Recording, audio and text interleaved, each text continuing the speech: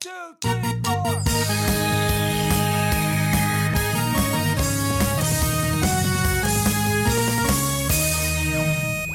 Good morning, my brothers and sisters. On this, our fifth GMG VGBCSC, or Good Morning Guys, Video Game Book Club Spoilercast of 2021. Thank you so much for joining us on this fine morning, afternoon, evening, or night as we continue talking about the Bioshock series. This time focusing on the sequels of one is not a sequel. Focusing on the sequels of 2 and Infinite. I am one of your hosts tonight, the Brazilian Raptureneer and transition splicer Lucas Hamswisher. And I am joined again by not one, but 2 special return guests. First, our now 4-peat guest on the show, the Canadian Big Daddy himself, and the nicest guy I know, Chris The Rock Kerwin. Hey, what's up, guys? Hey, buddy. Glad to have you here. And then next to him, our now mutual friend, my now mutual friend, just a mutual friend now, thanks to Chris, who's on a quest for nostalgia by day and definitely, most certainly rescuing little sisters by night. And, also a West Virginian, a Southern West Virginia, as I just found out. And I would say now is probably the second nicest person I know. Dylan Tenenbaum Oak. Hello. Glad to have you, buddy, for us again. Glad you came back. I hope you guys are ready to talk about all things Bioshock 2 and Infinite.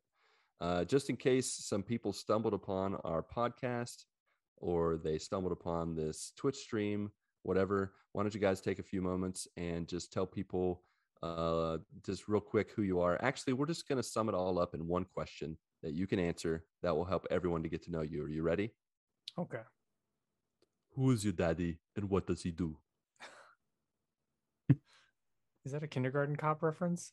That is a kindergarten cop reference. I love that. I absolutely love that. It's like one of my favorite movies by Arnold. Oh, sure. Man, it's a classic. So no, really, who's your daddy and what does he do? That's a harder one for me. So I wouldn't have an answer that my mom is really cool. All right, that works too. Who's your mommy and what does she do? Yeah, my mom is a wonderful lady named Laura, and she works at a dentist's office as nice. Office manager for 2 different locations. And yeah, she's the best. She's the best all around, for sure. Nice. All right, Chris, your turn. Well, my dad's a retired ER doctor, and wow. he's awesome. And I like to think that if my life is a quarter of what he's achieved, I'll have made it. Nice. Nice. Well, my dad, his name's Chuck, and he is a retired pharmacist. So, yep. And then back in the day, I used to be his drug runner. And I would deliver medicine to, the sick and the elderly throughout. Yeah, Lucas actually rode with Balto through the mountains and delivered medicine. That's correct. During the winter, I definitely had a sled dog team in West Virginia. It was fantastic. Stop smallpox and polio. Yep, that's what we did. That's what we had to do. Is that an age joke? Are you saying I'm really old? That was back in the day. Drug running in pharmacy. Back in the day. But yeah, no, seriously, guys, we are just here to talk about Bioshock. But for those that don't know, Dylan, Quest for Nostalgia, is a fellow Twitch streamer and content creator on YouTube. Chris, as you may or may not know, is just a great joiner and a friend. He is a Twitch streamer as well, but he keeps it simple and just likes to hang out, likes to chat about video games, chat about life. And we're just here to do that tonight. So let's jump right in. Warning to all those who have not played Bioshock 2 and Infinite. We're spoiling this from the get-go. There's no beating around the bush. There's going to be no spoiler-free review or anything like that. We're just going to jump right in. So if you have not played these games, what are you doing? Pause this. Go play Bioshock 2. Go play Bioshock Infinite. It's worth your time. They're great games, great stories. And then you can resume this podcast. But if you're not against, go ahead. We may spoil 1 and the DLCs too. So anything Bioshock, that's true. Just hit pause and come back later. Exactly.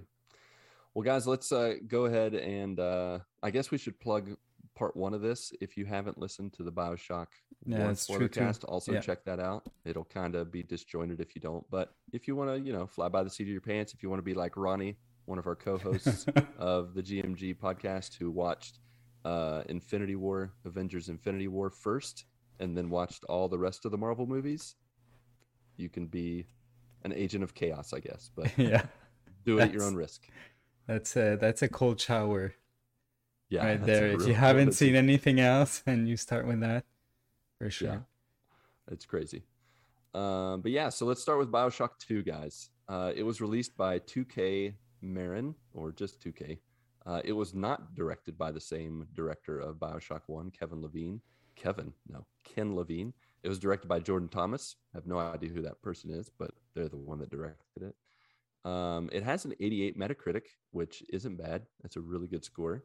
But it did not sell as well as the original, around 3 million copies to Bioshock 1's 4 to 5 million, at least within the first few months of release. I think since then it's probably sold a little more, but not a whole bunch more. It's set after Bioshock 1, around 1958. You play as a Big Daddy from the beginning. We talked about in Bioshock 1 how you actually take the suit of a Big Daddy and kind of turn yourself into one. This one, you're a Big Daddy from the beginning. Subject Delta. You wake up 10 years after you've been killed, and you pretty much go on this very linear adventure, as opposed to the Metroidvania that we talked about in the first one.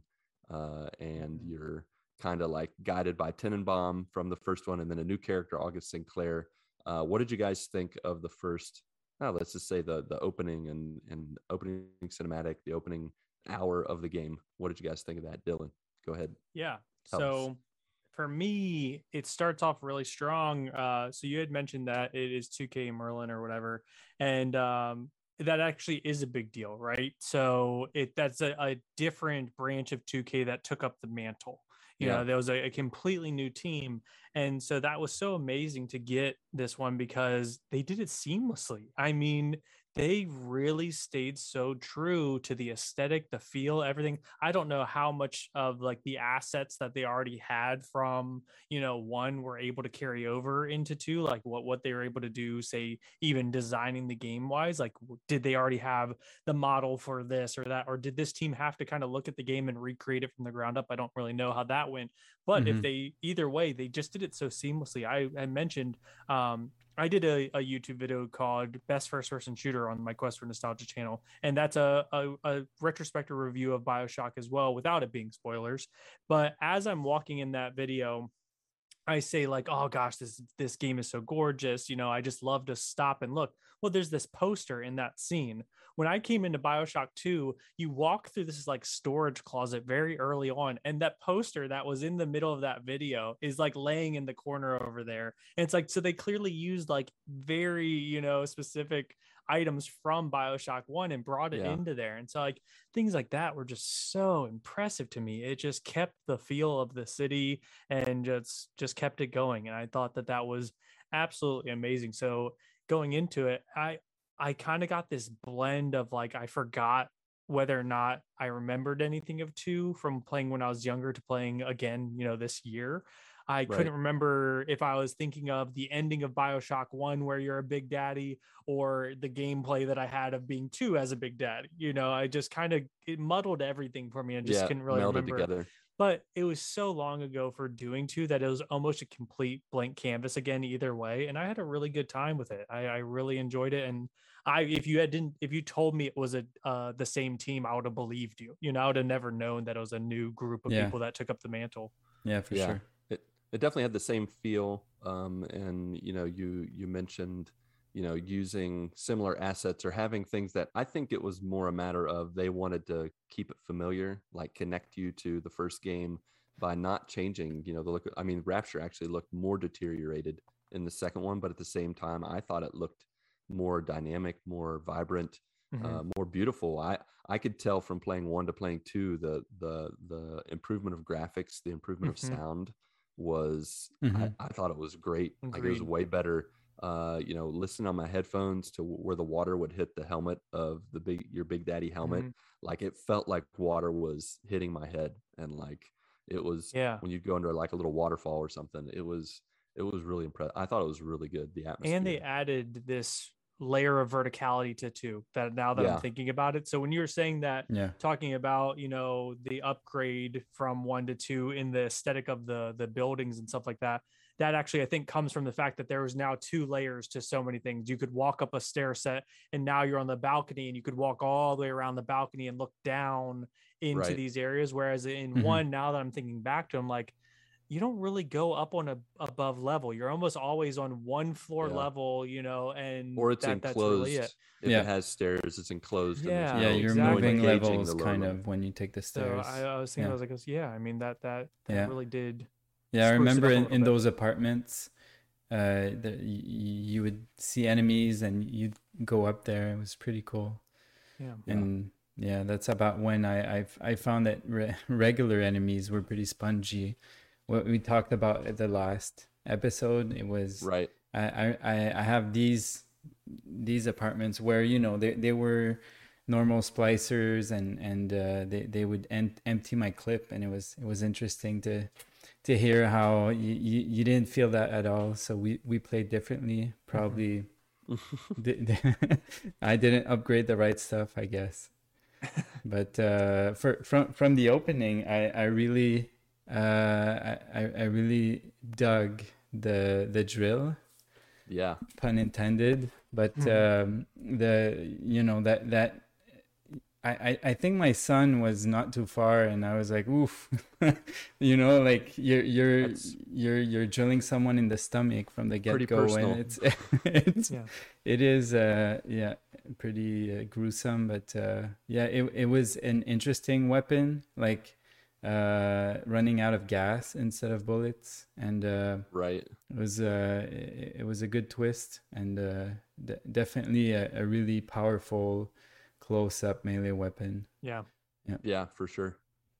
Yeah, I would say in the opening, the biggest thing I felt more empowered from the beginning. Like, you talk about that drill, talking about being a big daddy from the beginning. Like, they're like the worst enemies, the toughest enemies. I mean, even tougher than the final boss of Bioshock 1.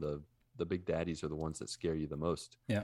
And so to be one in the second one, and to kind of start that journey in which it's very, like, you're very much a big daddy the entire time. And I mean, that comes with positives and negatives, but at the beginning I felt very empowered.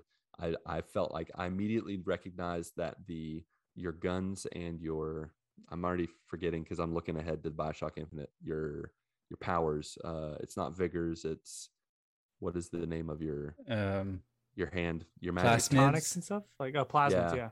Plasmids, your plasmids, and your ice powers, your fire powers. Like they changed the gameplay or the mechanics to where you could use them at the same time, and it wasn't like switching hands on the screen. They were both there, and you could fire the electric and immediately shoot your gun, and that complementariness of the I guess the magic and the guns was really cool in the second one. I immediately recognized that. I enjoyed the gunplay way more in the second one than I did in the first one. And so, we get into the meat and potatoes of the game, and you're pretty much on a journey to reunite with your original little sister, because in that world, as a big daddy, you're connected in such a way that you will die if you're not like in proximity to your little sister. So as Project Delta, your goal is pretty much to go from point A and get to point B, wherever your little sister is. It's 10 years later, so she's more like a big sister, which we'll talk about big sisters in a second. But you take the journey then to go and to find your little sister, and along the way you meet different lieutenants, different characters that help you get to the next part, and then also give you decisions to make, because you can either let them live or kill them. Like, you have Grace Holloway, who's the first one you meet, who's Lamb's lieutenant, and Lamb being the mother of the little sister that, from in the game, she pretty much kills you and takes her daughter back. But then you meet a reporter, Stanley Poole, a scientist, Gilbert, and Father Simon Wales, who's a really crazy priest kind of guy that was crazy. But what did you guys think of, going to each new area, engaging in the pretty much these boss battles? Like, it was pretty, like, it was almost like levels of Mario. Like, you just pretty much were taking it's a pretty linear path. It was not as Metroidvania as the first one. I don't know if you What'd you mind if guys I think of start that? off again. Go ahead. Yeah. Because it's funny. You say that it's very linear and going through that, and it's like I didn't even realize that I wasn't doing Metroidvania stuff in this one. Now that you're saying it, I'm like, wow, he's actually really right about this. But I didn't get that feeling just because I had plasmids and things like that again. So it did feel like maybe your collectibles and things like that. There was still puzzles of melting things or electrifying things, so that I feel like that still gave me the feel that I was investigating in an area, even if it wasn't necessarily like the only way to get through said path is by doing that. I did feel like I was still doing the Metroidvania stuff, but thinking about it, it's like, you get to an area, you have to wait for the train, you get to the area, get to the next train and things like that. I don't think it's a knock. Like, for me, I appreciate both versions of that. I mean, it's still telling a pretty linear story. And I think Bioshock original, even though it was a Metroidvania, quote unquote, it's still told a linear story. Like, you still had to progress things. There's not like there were side missions. There weren't many side missions in the first one. So but the train very much gave it that linear feel. Like, okay, I got to do what I got to do in this world, this area, get the train to where I can go then to the next area. And so it was much more on the nose this time, but not enough. And so for me, I have a love for collectathons. That was something that I really loved as a kid. Spyro, things like that, where you do get this hub world type thing, and it tells you how many things you have to collect, how many dragons that you need to save, how many gems are there in the whole level to clear out, right? And so Bioshock also does that for me, where if you pause, you see how many little sisters have been saved, and then each of the little sisters had its own, like, all right, let's harvest 3 people, and then you can let your little sister go, and that counts as being saved. So that aspect of it, I really enjoyed that, going through and having a little sister around, and she's like sucking the Eve out of this dead body over here, and you're now doing this wave-based combat of protecting her. Again, we all talked about playing differently. I played super melee heavy on this one. Every like plasmid, option, or every, the little perks that you can add onto your skills kind of thing. I led so much of a melee path, boosting all melee things, using less gas abilities and things like that. And so, I mean, I was just this devastating thing that would be hiding behind a wall, letting the little sister be over here doing the Eve, and then just punching things as it came through, as they walked around the area. And so I had a really good time playing this kind of melee version of Bioshock, as opposed to the first time I played really shooty. This time I played it way different, really utilized that big drill aspect of it. And then cool things like, the trap rivet type gun, where you could set those up before while you're really doing cool. This. So I definitely enjoyed how they did these layouts, these kind of things where you're doing this kind of protector, not necessarily, what is that called, where tower you have defense, these kind of babysitting. It was kind of like tower defense. Yeah, for sure. But it's like escort. Exactly. Yeah. It didn't feel as escorty, like, because she wasn't moving around. It was defense, but it still technically was kind of an escort mission. So I really enjoyed the way that they did that level design. And then you talked about how there's these different lieutenants that you deal with. I love that became the decision on whether or not you harvest or whatever as well. It kind of gave you a new decision-making thing. And so I chose to save not hurt the, this older black woman who was in charge of the first area.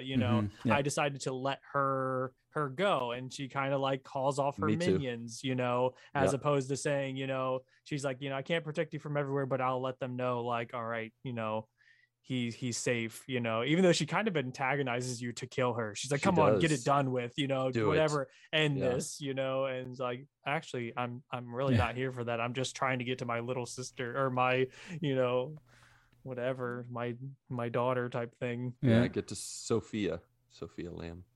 Yeah, that's super interesting, because those collectathons, to me, and it's my own fault. Like, I know It's not as if I played it when it came out and I paid full price and I wanted to take my time with it. We do this book club. We have a schedule to maintain, and we just decided to play the trilogy in the time that was allowed for just Bioshock 1. So I was rushing it a little bit, and the fact that I had to redo the defending the little sister sometimes 3 times, sometimes 4 times in a section. And I saw that on the map and I was like, again, like that's padding to me. Okay. And but if it's a completely different perspective, like it looked like you were playing hide and seek and having fun, so the more the merrier. You're enjoying it, and I was just trying to rush to get to the end of the game as soon as possible, so I didn't enjoy the copy paste repetition of those moments, especially when you see on the map that you have so many to do in different areas and everything. I was like, oh, seriously? But it makes that with the sponginess, it felt a bit like a drag for me personally, but it's definitely not a knock against the game. It's more the headspace I was when I did my playthrough. So I take it you enjoyed the change in hacking though in this, to where it sped up that, because like the hacking was really cool in Bioshock 1 with the pipes, but man, after you did it 5 times, you're like, trying to go as fast as you're like, moving all your pipes as fast as you can. And in this one, you had the meter, much faster. It's just skill based. And so I'm guessing that was so much better for you if you're trying to go fast. You're like, oh my gosh, thank God I don't have to do pipe after pipe after pipe. I could just go dink, radar gun across there. You shoot the camera and you're like, good to go. Exactly. But even the game, the little mini game of matching it in the green area, like I even like the extra little blue area, and it would give you bonuses. I was like, I got to get that blue at least once, if not twice or 3 times, depending on how many options they gave. Yeah, I definitely like the hacking more. I really do feel like, once I got that in Bioshock 2 with the wavy line and clicking it on the right color, looking back then at 1, I was like, 1 is so clunky with the pipe spinning and it just interrupts. It's more of a puzzle. It is more of a puzzle, but it just feels, I don't know, it just felt clunky looking at it, with the hindsight. And then I'm gonna have to lean towards Chris as well with the escort missions with the little sisters. I actually went evil on this game because I did not have the patience, even not even taking into consideration the time frame. Like, I got to get this game done so we can talk about it.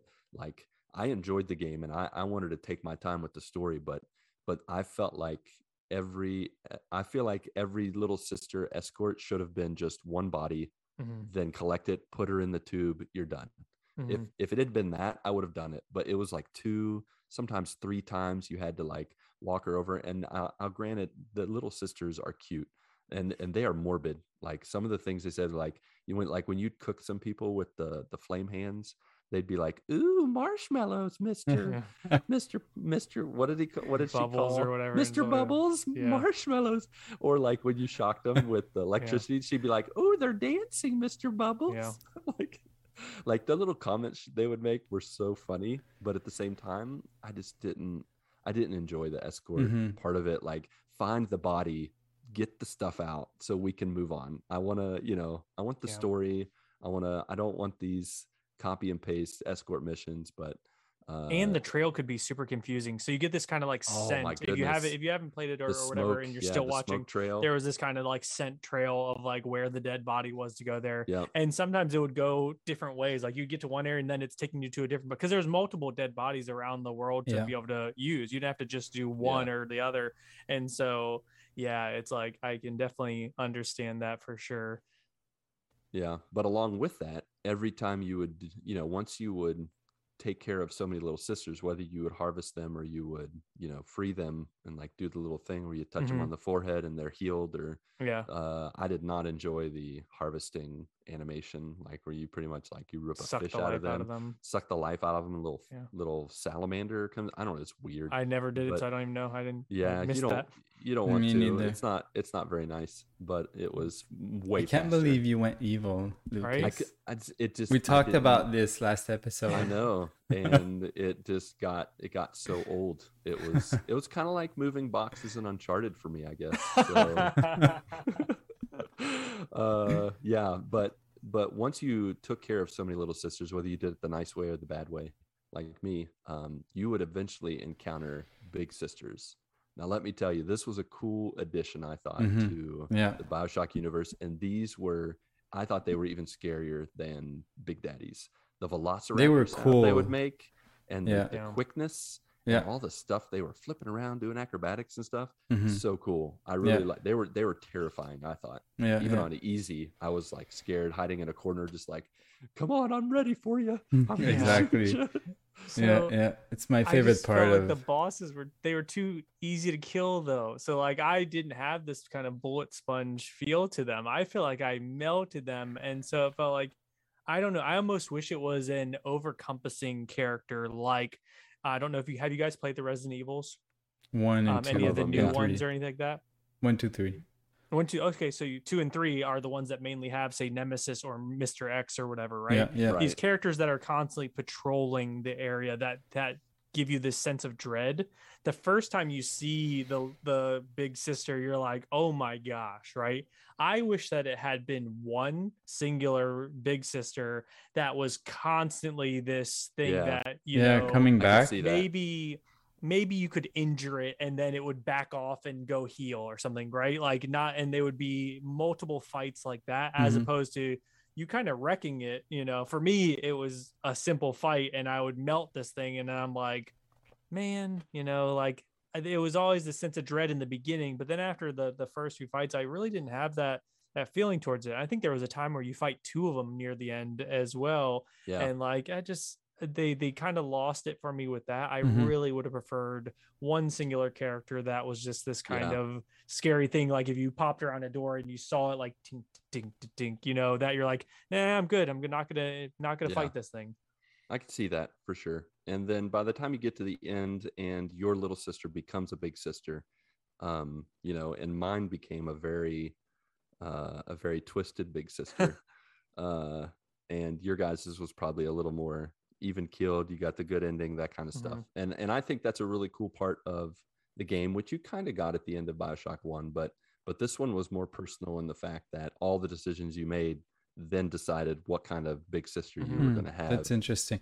And mine was hungry for that's blood. Funny because I also didn't use my big sister, so like you had this ability to be like, call me in, and like I'm like punching everything, like, I don't need you, you're good, stay safe, you know, whatever, and just like crushing everything. And I'm like, I don't think I used her, but maybe the very end when like water is filling up in that like area. I think I barely used her. I should have used her more. Yeah, she was fun. She were very powerful.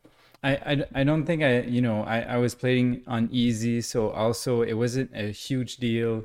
It wasn't scary, but just the way they talk also, like their I don't know, it's like that Darth Vader, like she's talking through a mask and saying crazy stuff and jumping around. Like they had a really good feel to them. And I feel like if I played on normal or hard, I would have been scared and hiding for sure. 100%. I'm a wuss when it comes to that stuff. So even on easy, I'm like, I mean, I played Last of Us 2 using all the accessibility options. Like I was pretty much invisible and I was still scared, walking around, like, you know, just running into all the creepy stuff. The atmosphere for me makes everything worse. No, we can't. So I'm going to say shivs were really powerful in 2 compared to 1. So I thought that was with the clickers. That's true. That's all I'll say. But yeah, so by the time you get through the whole journey of Bioshock 2, there's no real huge twist other than your actions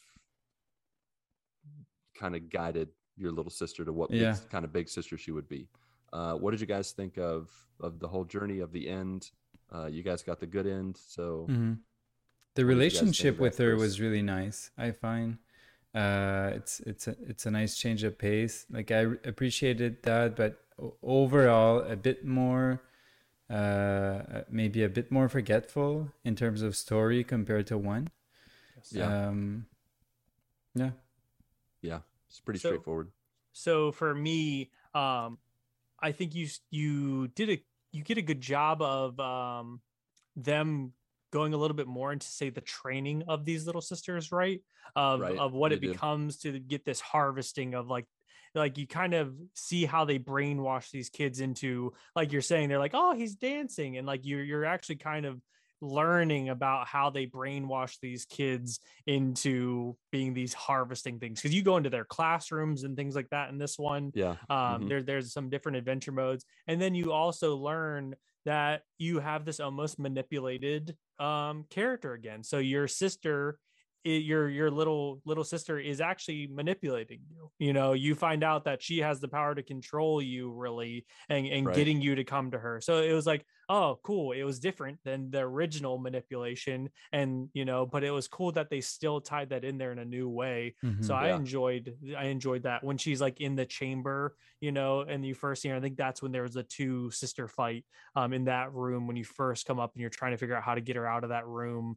And I think the lady tries to kill her to try to kill you. Doesn't she like stab? She stabs your little sister to try to get you to die, your connection to break, and so that's when you realize that connection is so strong that like she does have this power over you to kind of get you to come do whatever. But then you also get that power of being a little sister for a little bit. So that scene where like you're now in this like gray area and you become the little sister climbing through the tubes and stuff like that. I thought that was a fun that was change. A fun little thing. But you saw their perspective on how nice everything looks to them. And then like you have these flashes of reality where it's like, oh, it's not nice. Yep. Yeah, exactly. Like different, I think like even rats and stuff like that were just, they're like different. They're totally different. Yeah. One last thing to touch on, like last podcast on Bioshock 1, we talked about how you guys, or at least you, Dylan, I think you deactivated the helmet, like seeing so the overlay. 2, I 100% took the filter off of the scuba suit. So I went back because I never noticed that ever, and I went back to see my VOD, and it was there, and and even took me a while to see it. It's really, really thin all around. It's not like really hiding, like I guess when you control one in Bioshock 1. Yeah.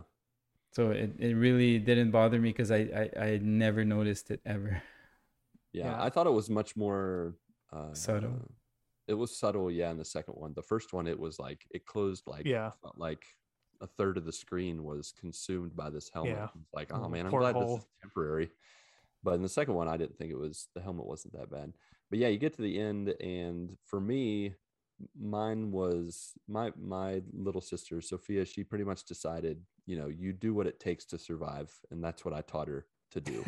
I didn't get the worst ending because I did save some of the little sisters, and so I got kind of a neutral one where I taught her to do whatever it takes to survive, but then at the end I didn't let her revive me. I sacrificed myself, and so she kind of ended with, I do what it takes to survive, but I can still, have hope. And like, it's all rainy and dark at the end when you're sitting on the boat after you float to the surface, and then like sunlight pierces through the clouds, and then you die, or then your Delta dies.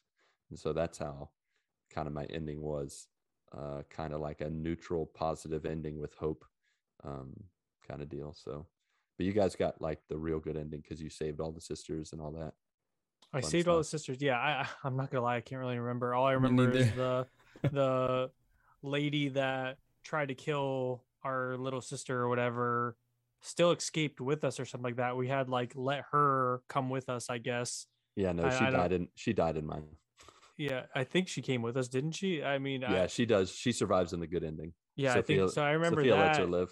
Yeah, I think that's what mine showed, was like that she ended up coming with us, and I was like, okay. I still end up killing the crazy people. So like I think Sophia Lamb was the only one that I saved out of the other people, but the other people that were corrupt, like that, because you had multiple people through different train stations, right? Like the one that was locked behind the door in the train station. You find out that he was really messed up, right? Like I can't remember what he was doing. The scientist. Maybe, but he was doing something, and I remember killing the guy him. Behind the glass. That's apparently that's some guy. He's called Surface like Surface Jimmy or something like that, and he actually found Rapture by mistake doing some diving there. And he was put in prison in 1, and you see him in 1, and then in 2 that's who you see. Like I think he was even one of the first big daddies, this guy. And but yeah, I just remember the other ones had enough stuff on them that I was like, no, they're dead. But Sophia Lamb in the beginning, I was like, okay, you can live.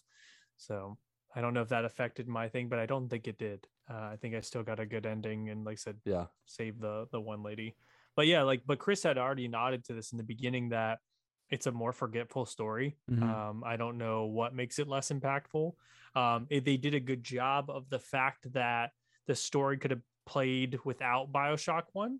So I think that you could have been a newcomer to Bioshock 2. And now that you're not the main character again, you're a completely new character coming in.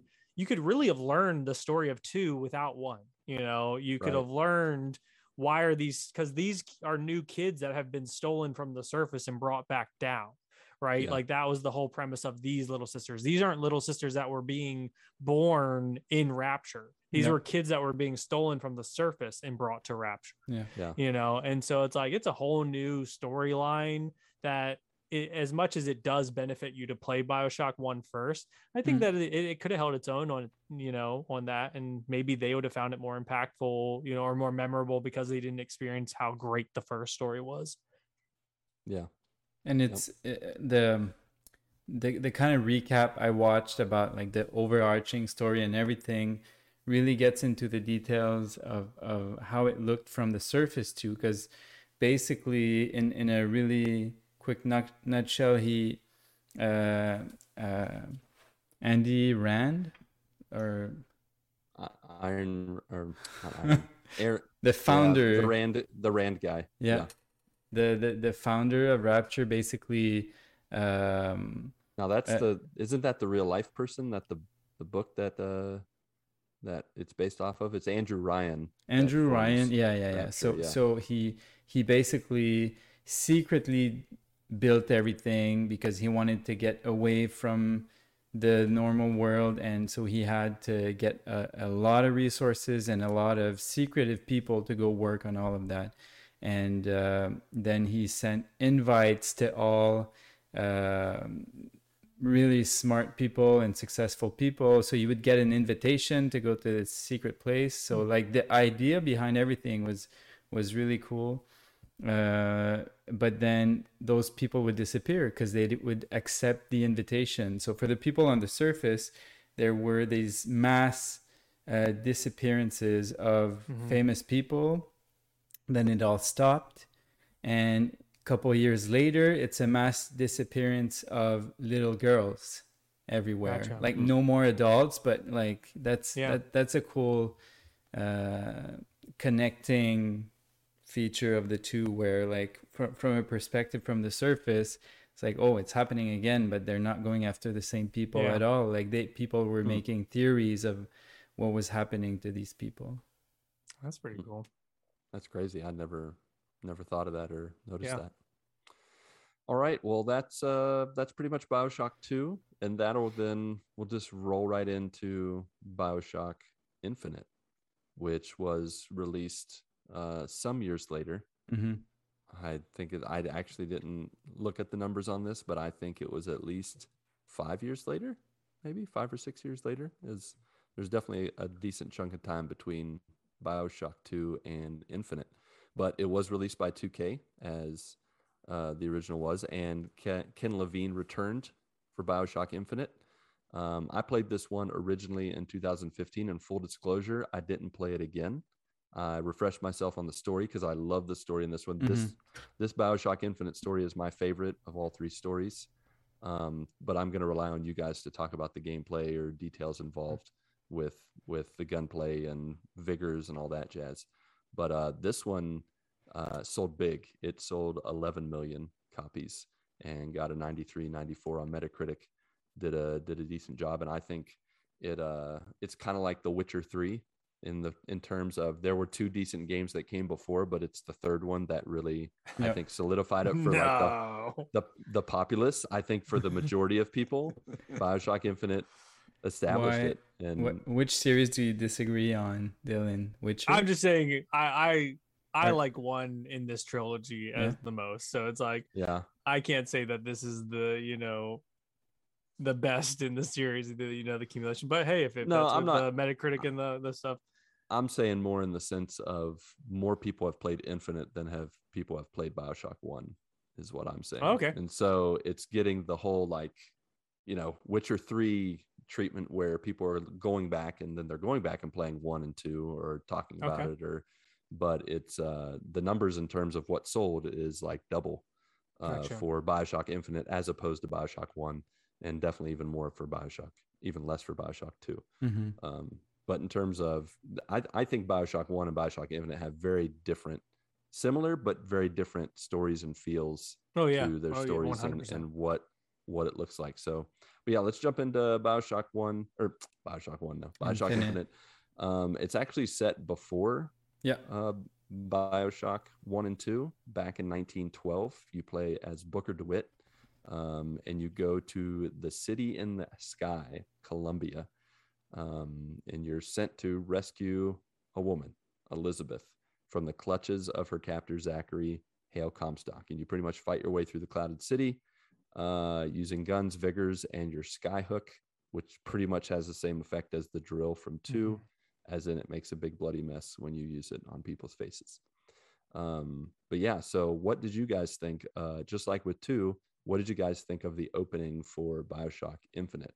And this time we're going to start with Chris. Mix it up a bit. All right. So it was funny because on stream I was telling people that I am so glad that this is way lighter. It's not dark anymore, and there's no carnival stuff. And I turn a corner and I'm in a carnival. Yeah. But it doesn't last long. It's back.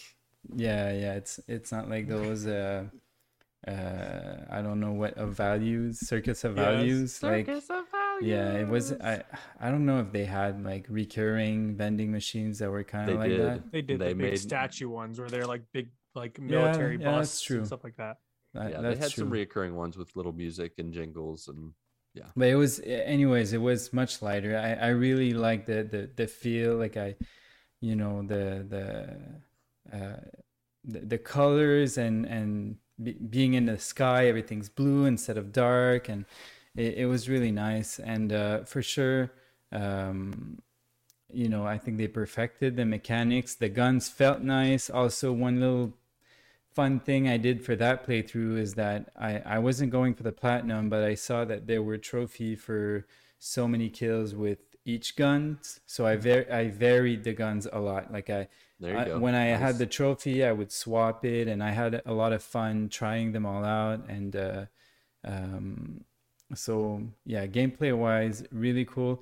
Again, I didn't use the powers very much. Come on, Chris. Use those powers, man. They have really cool powers in this one, like Shock Jockey, and I'm trying to think, like Possession. There's the Possession one that I can't remember the name of, but where you could have people fight for you, and and the robot there's some cool ones like that. Yeah, for me it was all about the headshots, just using the bullets. Yeah, you and those headshots. So and like story wise, like extremely interesting, like intriguing. Like I'm sure we'll get in the story a bit later, but that intrigued me from the get-go, and I didn't feel like I was left out not knowing enough You know, there are still some recordings you have to listen to. There were those things that you had to watch, like those old movies that I never, I personally didn't look into. Yes. Like for me, they weren't super fun to watch. I was always left like, okay, that like, am I gonna see at one point something really cool? But I guess it's like really historical pieces, and but the story is really really nice, and this time he's got a voice as compared to the other games, the silent protagonist. And it's you really want to know what's that mission. It starts really weird. They drop you off a boat, and you need to save the girl and or bring back the girl to pay your debt. And from then on, you're trying to see what's going on. And those two characters, the twins, are really weird and interesting. You want to know why they appear everywhere, and how they appear everywhere. And there's crazy. That's one game. I think that having the time, you can go down a rabbit hole and really analyze every little thing and replay it. And there's amazing replay value because they put so much thought into every little thing. And that story is just crazy, completely crazy, but it makes sense. You know, Ken Levine really, really put work into this, and he's got a big brain. So it came out like, you know, you could, as much as he probably liked Atlas Shrugged, he made like a masterpiece of a story, I think, in this one. Yeah. So how about you, Dylan? What did you think of the opening, the progression of the story, the gameplay, all the above? Just cover it all. So for me, this actually took me probably 3, maybe 4 goes to get through. So I had actually played it when it first came out. But that was also around a time where I was still so wrapped up into things like, you know, Modern Warfare 2, Black Ops, you know, into my COD days back in college and stuff like that. I was always playing multiplayer games with my friends. And then you see this shooter, which I had already loved, Bioshock. And I was like, oh, Bioshock Infinite, this is going to be awesome. I'm sure I had grabbed a copy back then as well and tried to start it. But then, you know, I got through, say, the first, 2 hours of it back in the day. And then the next night, like, oh, my brother's like, hey, do you want to play some, you know, whatever that? They're like, oh, yeah. So then I go play games with him, right? And I forget to load Bioshock Infinite back up, you know, and then it goes a few months by and I'm like, oh man, I really need to give Bioshock Infinite a try. And I go back, I'm like, I should probably start back over. I don't remember any of these mechanics. And so I do the first 2 hours again. And then the next day I don't hop back on, and it got this kind of weird rinse and repeat of me not making it through the beginning. It never sunk its teeth into me in the beginning of the game until this time. Now, I'm such a different gamer. I don't do, you know, these kind of like online multiplayer stuff anymore. I've been so into heavy story-based games, JRPGs and RPGs now, that going into this was like, oh, sweet. I'm getting a first-person shooter with a great story again. You know, now I'm getting the best of both worlds. My shooter days plus my now new story days. And it really did give me this wow factor, this go that I gave it, because it's almost unfair to Bioshock 2 that Bioshock 1 gives you Rapture and then Bioshock Infinite gives you this Cloud City. This created this underwater civilization like you'd never seen before, gave you atmosphere, sounds, music, you know, the lighting, everything was fantastic in one. And then you get Bioshock Infinite, which does it again on its head. You know, like you're saying, it's bright, it's in the sky, and you're just like, holy crap, how did they capture the magic of Bioshock again? You know, how did the lightning strike twice? It was just like, wow, they really did it. They gave us a new area.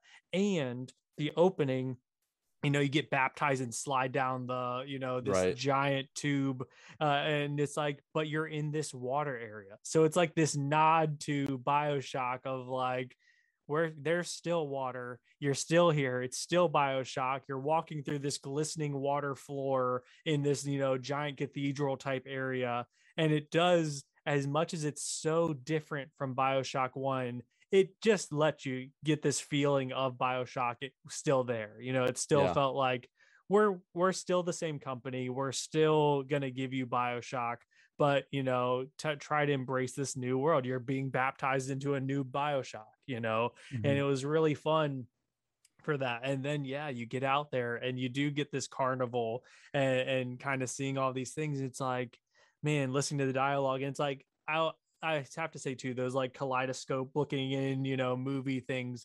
The first view, I was like, oh, cool. It's like Cuphead, and going through it. I'm like, oh yeah, this feels all right. And I was listening to them. But then after that, it almost only became like, it would show you like 1 out of like 50 or 70 or whatever the number of them that exist are. I was kind of just touching them to get that number to go up, but I wasn't actually watching it later on in the game. But yeah, I mean, it almost also gave me, have you guys played Dishonored? Yeah. I don't know if you played those games. It gave me that kind of vibe to the setting and stuff like that too. The opening of Dishonored and how that is felt like the same area where you're going to try to find Elizabeth on the first time. The twins, I loved. The music would change when you encountered them, and it was almost like this Alice in Wonderland feel to it. Totally. Of like, they would talk in Cheshire riddles. Cat, kind of talking in riddles and stuff like that. Gave me, Tim Burton and like all of that kind of vibes. And I love Tim Burton to death. I love all of his movies, and so that whenever they would pop in, I'm like, I love these people. Like these ones, they have so much character, and it's just so eerie, but then confusing and exciting and enthralling. I loved everything about them. But yeah, it's like the first time seeing this kind of Cloud City and the Skyhook and stuff like that, which is super shocking. You said it's like the drill. This time I went super heavy guns. I played so heavy on melee on Bioshock 2, and then the guns did feel good for Infinite. So I did start to play much heavier on there. And Bioshock 1, I used my plasmids. Bioshock Infinite, I really didn't, because of it was almost like the way that they limited to them. So like, it was like there was different, the way that they were, like, it wasn't by amount anymore. I think it was like there was like individual slots of how many you could use, determined on which plasmid it was. So like, say it was something that wasn't that powerful, you may be able to use it 4 times, but something that was powerful, that same bar would only be 2 uses or something like that. I think that limited me from using the plasmids. I think I used them for puzzles. I think the most I actually used was the possession one, where I was only using that on the vending machines to get money to pop out. So I would use possession all the time and get the money to pop out to then go buy ammo or whatever I needed, because I played so heavy on weapons. Gotcha. Yeah, I mean, I remember from when I played it, I definitely used both. I honestly, I don't know if it's just because I've been a platinum trophy hunter for so long, and I try to just use all the mechanics. I don't usually ignore any mechanics unless it's like you do this or you do that. Like, in some games you can either dash or you can parry. You can use a shield or you can dodge. And usually I'm a dodging dash kind of person as opposed to the shield or parry. But I felt like in Bioshock Infinite, that just like with Bioshock 2, that the guns and the vigors complemented each other. From what I remember, I really liked it, and I really liked the verticality of the Skyhook, like not just using it as a melee weapon, but jumping on those cool tracks and just like spinning around. Now I will say there was a few times that I felt like I spent like way too long spinning around trying to find that last. I was like trying to find that last bad guy, and I'm just like, I'm just gonna stay on this thing until I find him. And but yeah, that was a really cool aspect, I think, of the game, really adding a dynamic to it where you're almost like on a roller coaster fighting enemies. And one more to go back to the opening hour there. It was funny when you had said it's not as dark as well, Chris, going up into the sky and stuff like that, which I thought was funny because in the story sense, gosh, it felt so much darker than Bioshock. So like Bioshock, yeah, there was some messed up things, you know, with that doctor that's trying to make the perfect person. Like, this one's too fat, this one's too skinny. You know, there was some really dark stuff in that, and all these, you know, kind of plasmid addicted people. But like, this one touched on, you know, racism and things like that, and like wants you to like choose whether or not to throw a stone at this, you know, interracial couple on stage, you know. And it's like, that was dark. That was a really it's like, man, you know, you gotta think like, go ahead. They tackle darker subjects, but you're fighting normal people. You're fighting a lot of policemen, and then you're fighting the rebellion, and then but they're all, as it's in Bioshock 1 and 2, you're almost fighting like insane asylum people. Yeah, so it's like, put them out of their misery. So it's darker in a sense that it would be if I was there in reality, get me out of there ASAP. As the other place, if you're just living a normal life, it's like peaceful, it's colorful, people are normal, they're having tea, you know, it's not everybody's crazy and killing each other. You're a bad guy, so for them, so they all go after you, but they're not completely crazy. They're brainwashed. I think that rolls us then into, let's just get into the nitty gritty of the story, because I mean, how many games have you played where you find out by the end that you're both the protagonist and the villain? What a I don't know what to call it, like a mic drop moment where you realize that this is like a multiverse of madness kind of story, where you know, you are both Booker DeWitt and Comstock. You know, you guys talk about the twins, the Lutesi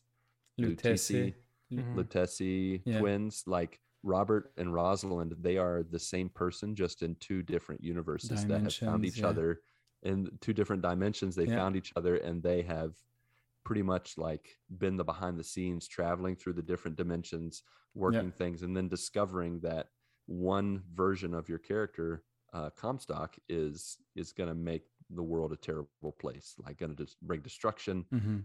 And his daughter is also going to bring destruction if led down the wrong path. And that daughter is Booker DeWitt's daughter that he gave away to his other dimension self, Comstock. Minus a finger. Minus a finger, because she gets pulled through, a little pinky finger, and it gets lopped off. But what do you guys think of kind of, and I feel like it was really far towards the end of the game where you discover your identity, it was like your connection. It was pretty much the end, right?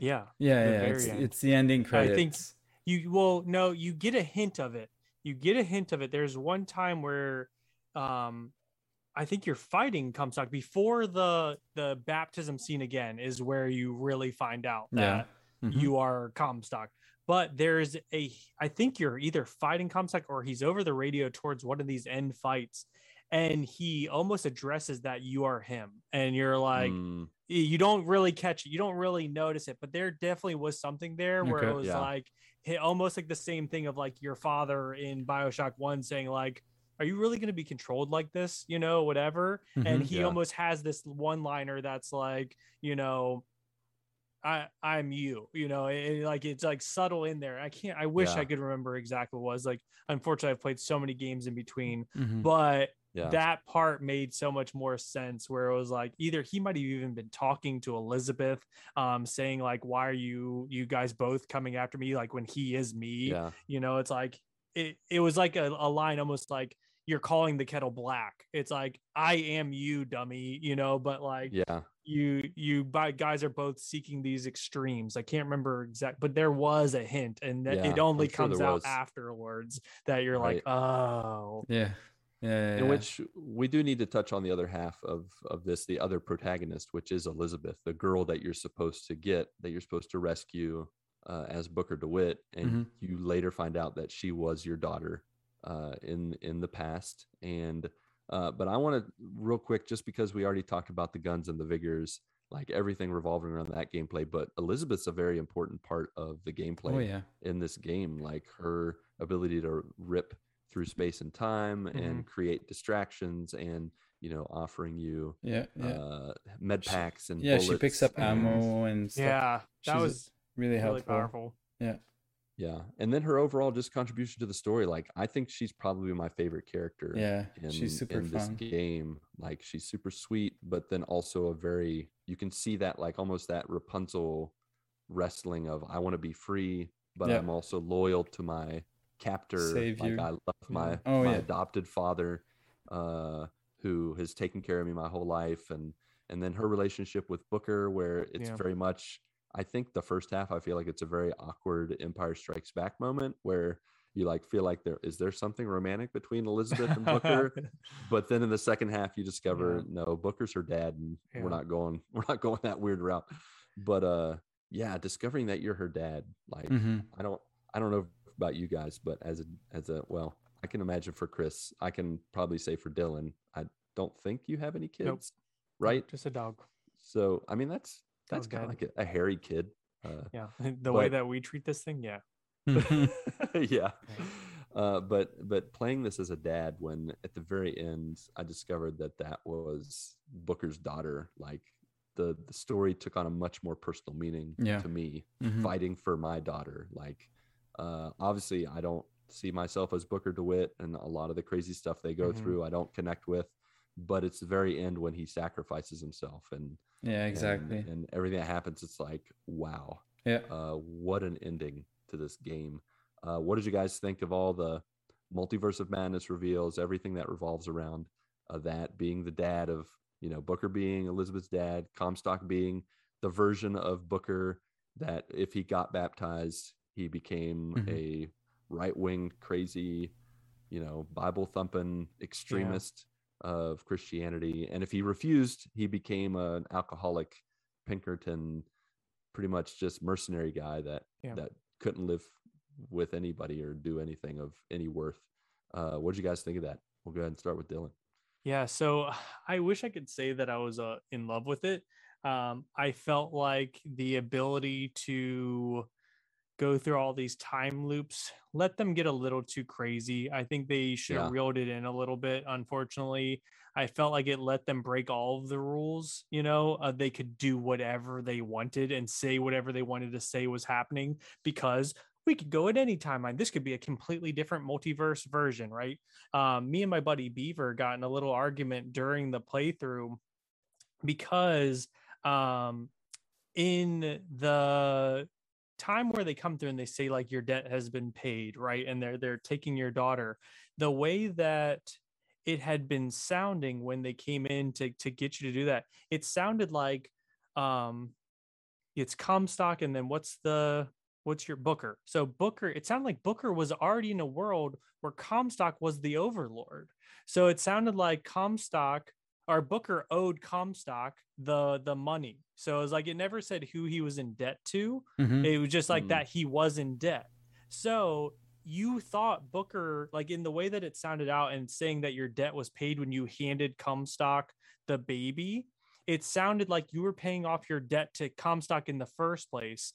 So it was like, it sounded like there was two of them in the same world. And that's how I had taken it. The first beginning of it was like, okay, so Booker is giving his daughter to Comstock to pay his debt to Comstock.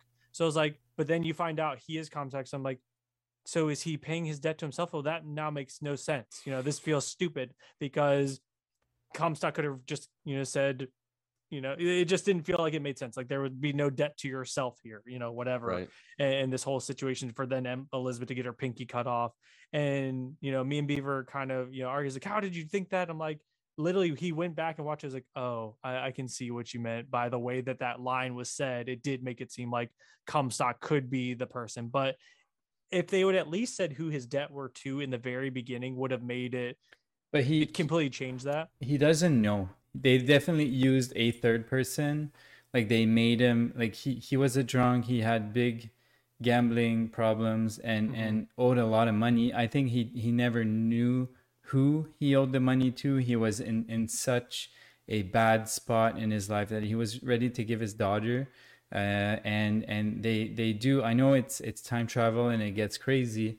Yeah. But he wants he basically wants his daughter, Comstock wants his daughter from another reality, because he played around with, I forget, plasmids from Bioshock Infinite, how they're called, but he played around vigors, and they experimented. So one, he aged really quickly. It's not like 50 years later, all his white hair is just because of his experimentation. He aged quicker, and he got infertile, like he couldn't have kids. So he went ahead, because they couldn't open up those tears. He's like, well, I'm just gonna grab my daughter from another reality. So where I'm not a aged old man, like Benjamin Button or something. Yeah, so I buy it. I know it's, they can break all the rules, so it may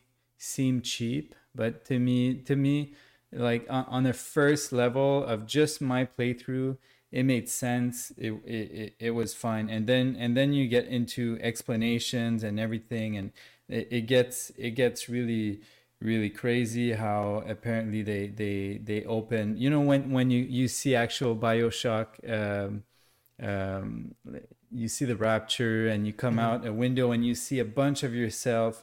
When you go up rapture and you're outside on the water, and like there's little lanterns. There's all the and all of the different lighthouses were there. Yeah. So all of those are people that got to that point. And so they're all realities, that they all have their own stories, and they finally got to that point, and they tried a bunch of stuff. And at the very beginning, when you see the Lutesses, and they play heads or tails, and they say, well, it's 123 heads. That's because you're the 123rd to go through that. So they have multiple bookers that tried, and nothing worked. And the only thing that works is to kill yourself in the kill yourself right before the baptism. Yeah. So and that's the big ending. Like, that is the end, where Elizabeth has to drown you. You drown willingly, but her Booker does. And by actually doing that, you're canceling the selling of your daughter through, or you're canceling yes, but you person, the whole multiverse, Columbia never existed, because you do that. And that explains also why you never hear of Columbia in Bioshock 1, because it never existed. Gotcha. You canceled it.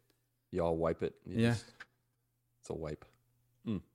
Yeah, it felt like a powerful thing. I liked it, but don't get me wrong. It was, like you said, what other thing have you been protagonist and antagonist, at the same time? Like, pretty freaking cool. Again, they lightning struck twice, yeah. But lightning struck twice with the setting of Bioshock and Bioshock Infinite, and they did a plot twist where it wasn't like M. Night Shyamalan, where he tries to do plot twists in everything all the time. This was like, no, this is actually a good one, Yeah, but sure. I did think that there was some parts, I can't remember specifically, which just felt far-fetched, or where I wish that they had done it slightly differently. Yeah. Did you like I like Bioshock Infinite's version of a Big Daddy with a songbird? Oh yeah. It had the same feel of a Big Daddy, but definitely was not a Big Daddy.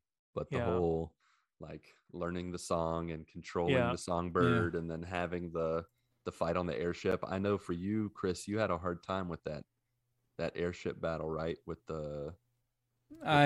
Hard time is maybe a bit of a stretch, but I played it I died maybe twice, I think. Oh, okay. Not a hard time then. But I wasn't playing on easy, so no much merit, but I did really enjoy that fight. And if I'm not wrong, right, that you can call the songbird to attack the blimps. Yes, that was really cool. Yeah.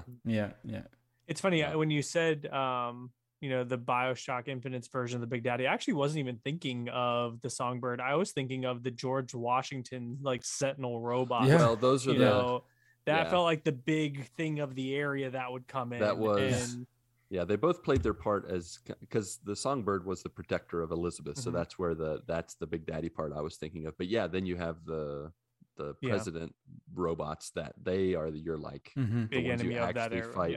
Yeah. That would lumber around and fight. Yeah, and that's true. I never saw it that way, but you needed, when I think it's in the DLC that you learn that they went through a lot of testing to have the songbird imprint on her. So it's true that it's similar to a Big Daddy in that sense. But yeah, I like those George Washington, and then you grab their gun after. Yeah. The big machine gun. You want that?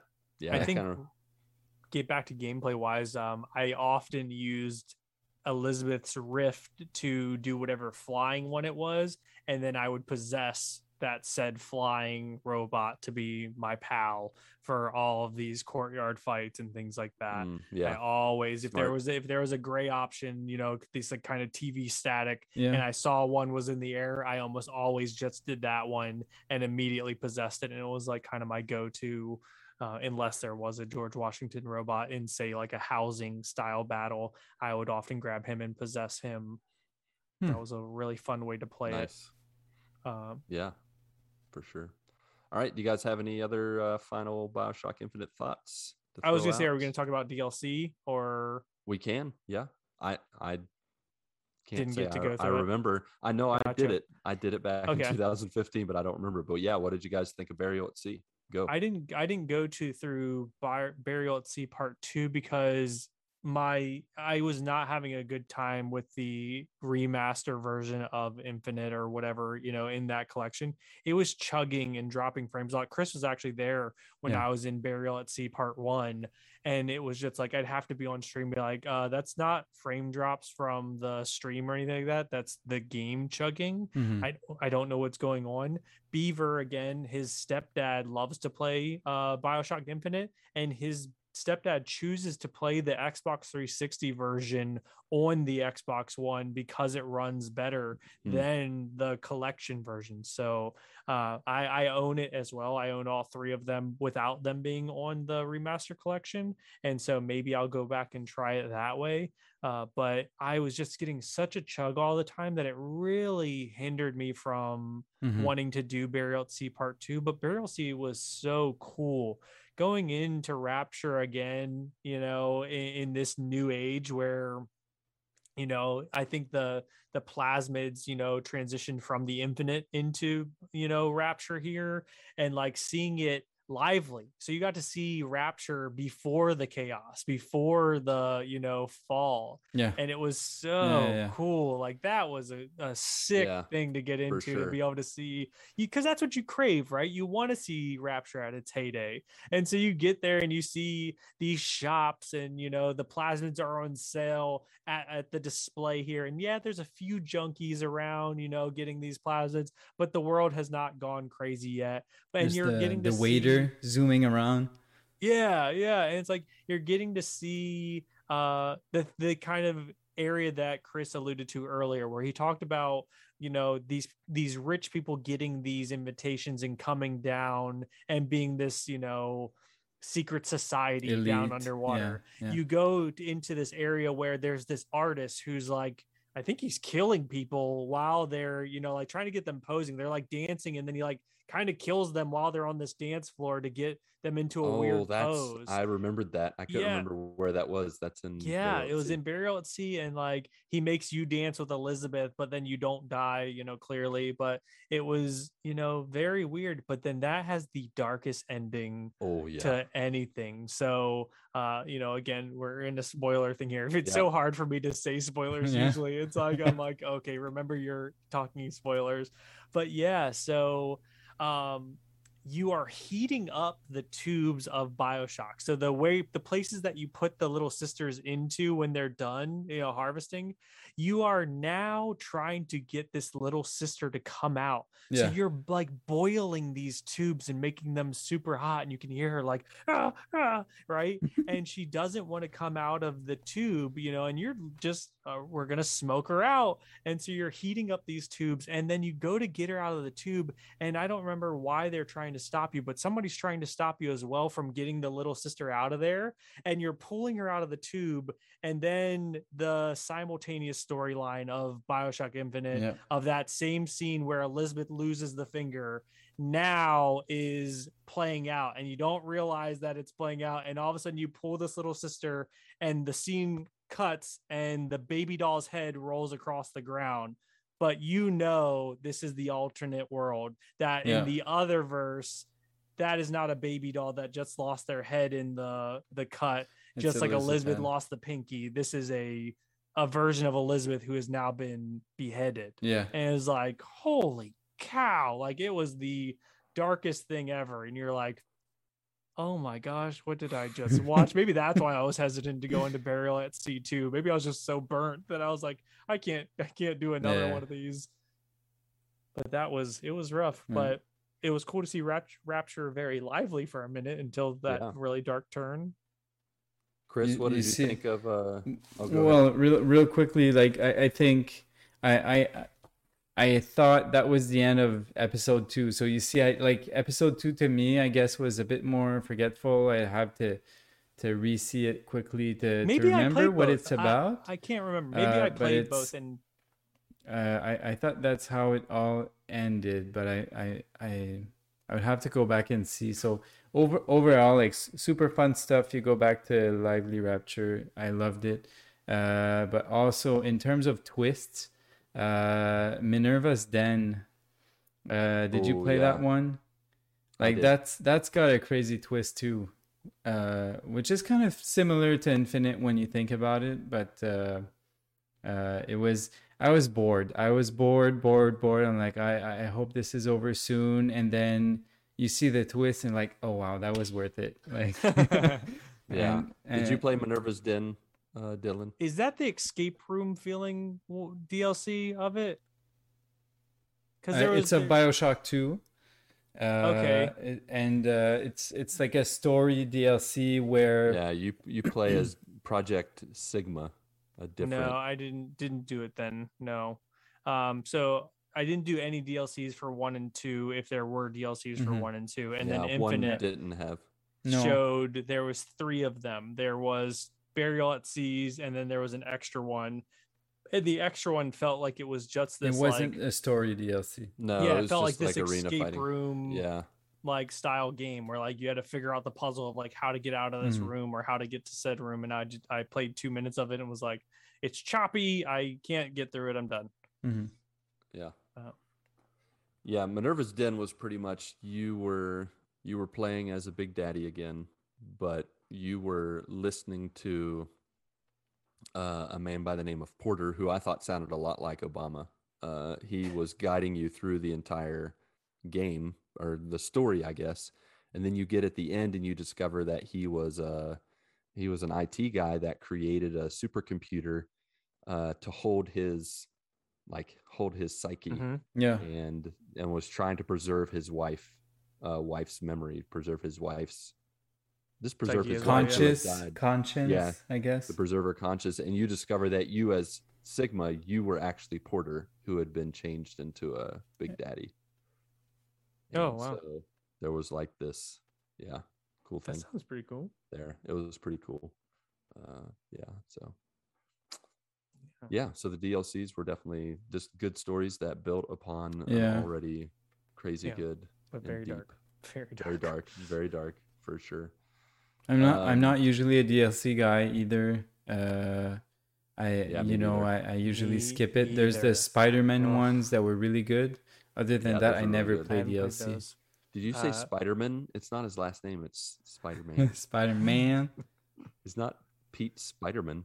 There's a whole bunch of Spider-Man. There's like Spider-Man 2020, and then there's. It's the Spider-Man. That picture where they're all pointing at each other. That's the Spider-Man. Yeah, that's true. But I'm not a DLC person. I've been so burnt by DLC lately that I'm like, when people say DLC, or even now the new term instead of DLC, director's cut, I'm just so hesitant because there has been so few DLC that have been good besides, say, Infinites, and Infinites. it had to be included in the remaster collection for me to do it, because otherwise there wasn't a chance that I was risking it. Right. Yep. All right, guys, to wrap things up, I want you to rank Bioshock 1, 2, and Infinite. As a series? Yep, from your least favorite to your favorite. Okay, rank them in order. Worst. Yeah, rank them in order. Okay. Yeah, just whichever one you like the least to the one you like the best. So I threw it on you, so I'm going to go ahead and say it. I'm going to go in order of release. Bioshock 1 is my least favorite, then Bioshock 2, then Bioshock Infinite. I go 2, 1, 3. So 2 is my least favorite. And then my favorite is definitely Infinite. So we're going to have 3 different orders. That's really cool. We are. Yeah. Yep, mine is 2, 3, 1. That's funny because you guys knew that it was going to be 1. You know, it had to be 1. We knew what would be 1. It had to be 1, but 2, 3, 1. Yeah. Poor 2. But see, this is the thing, so everybody watching, sometimes there's just a thing that says even the worst Bioshock game is still an amazing game, so it's like there's so many series like that even if it's, say, the worst in the series, it's still an amazing game that could top tier any other games, it's like, for sure. Goodness, just hearing that 2 is the worst, it's just like, the least favorite in a great series. It's like, if you didn't have 1 or Infinite, 2 would still be an amazing game on its own. Yep, definitely.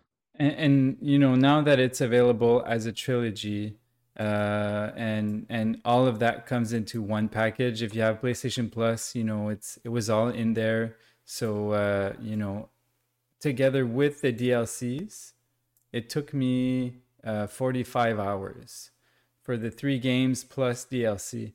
Around 12 hours per main game, and then about 3 hours per DLC on average. So it's because they're all so amazing, like you said, even the worst is super fun. So definitely recommend the trilogy if you have that kind of time to put into a series. It's not that long, right? We play games that are much longer than that whole trilogy. I was gonna say, compared to Final Fantasy VII Remake, those are rookie numbers. 45 hours. I mean, that's nothing. I literally today hit 45 hours on my save for Persona 5, and I'm like a quarter of the game in. That's what it feels like. That's another one that's that I want to play. 100 to 150 hour game, and I'm like, wow, I feel like there's still game mechanics that they haven't sprinkled in yet, and I'm 45 hours in. Yeah, that's craziness. All right, guys. Well, I think that's all for our bodaciously bonafide spoilercast for the Bioshock series. As is tradition, some quick housekeeping where we offer towels, fluff pillows, topped with Andy's candies, and tip you off to the GMG news you need to know. Dylan, Quest for Nostalgia, plug your show. How can people connect with you on YouTube, Twitch, etc.? Yeah. So like we said, I'm a YouTube content creator and a Twitch streamer as well. It is Quest for Nostalgia with the number 4 in there.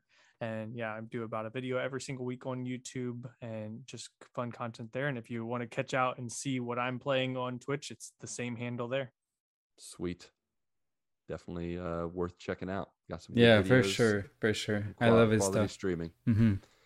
And speaking of streaming, the GMG GMG stream team is on and popping. Chris the Rock is streaming at the butt crack of dawn, 4 a.m. Eastern Standard Time every single day, and then I stream a little bit after that later on in the day on most days of the week. Mark catches us on Saturday nights. He's our nighttime representative on Saturdays and sometimes other random days. But we're playing everything from Days Gone to Apex and Splitgate. I've been playing a lot of Hades lately, so there's quite a variety to check out. If you prefer tweeting on Twitter, discoursing on Discord, you can join us on there also. There'll be links in the show notes. And then finally, if you get a chance, rate and review us on Apple Podcasts and Podchaser, because it helps us reach new joiners. And we just want to give people, of course, an option to let their voice be heard. So feel free to do that as well. Alrighty then, Chris the Rock, Dylan the Oak, along with you, our beloved friends, family, and joiners. Go get your good morning this week, and may God bless and guide your lives as you live, as you work, and as you game. 1, 2, 3, 4.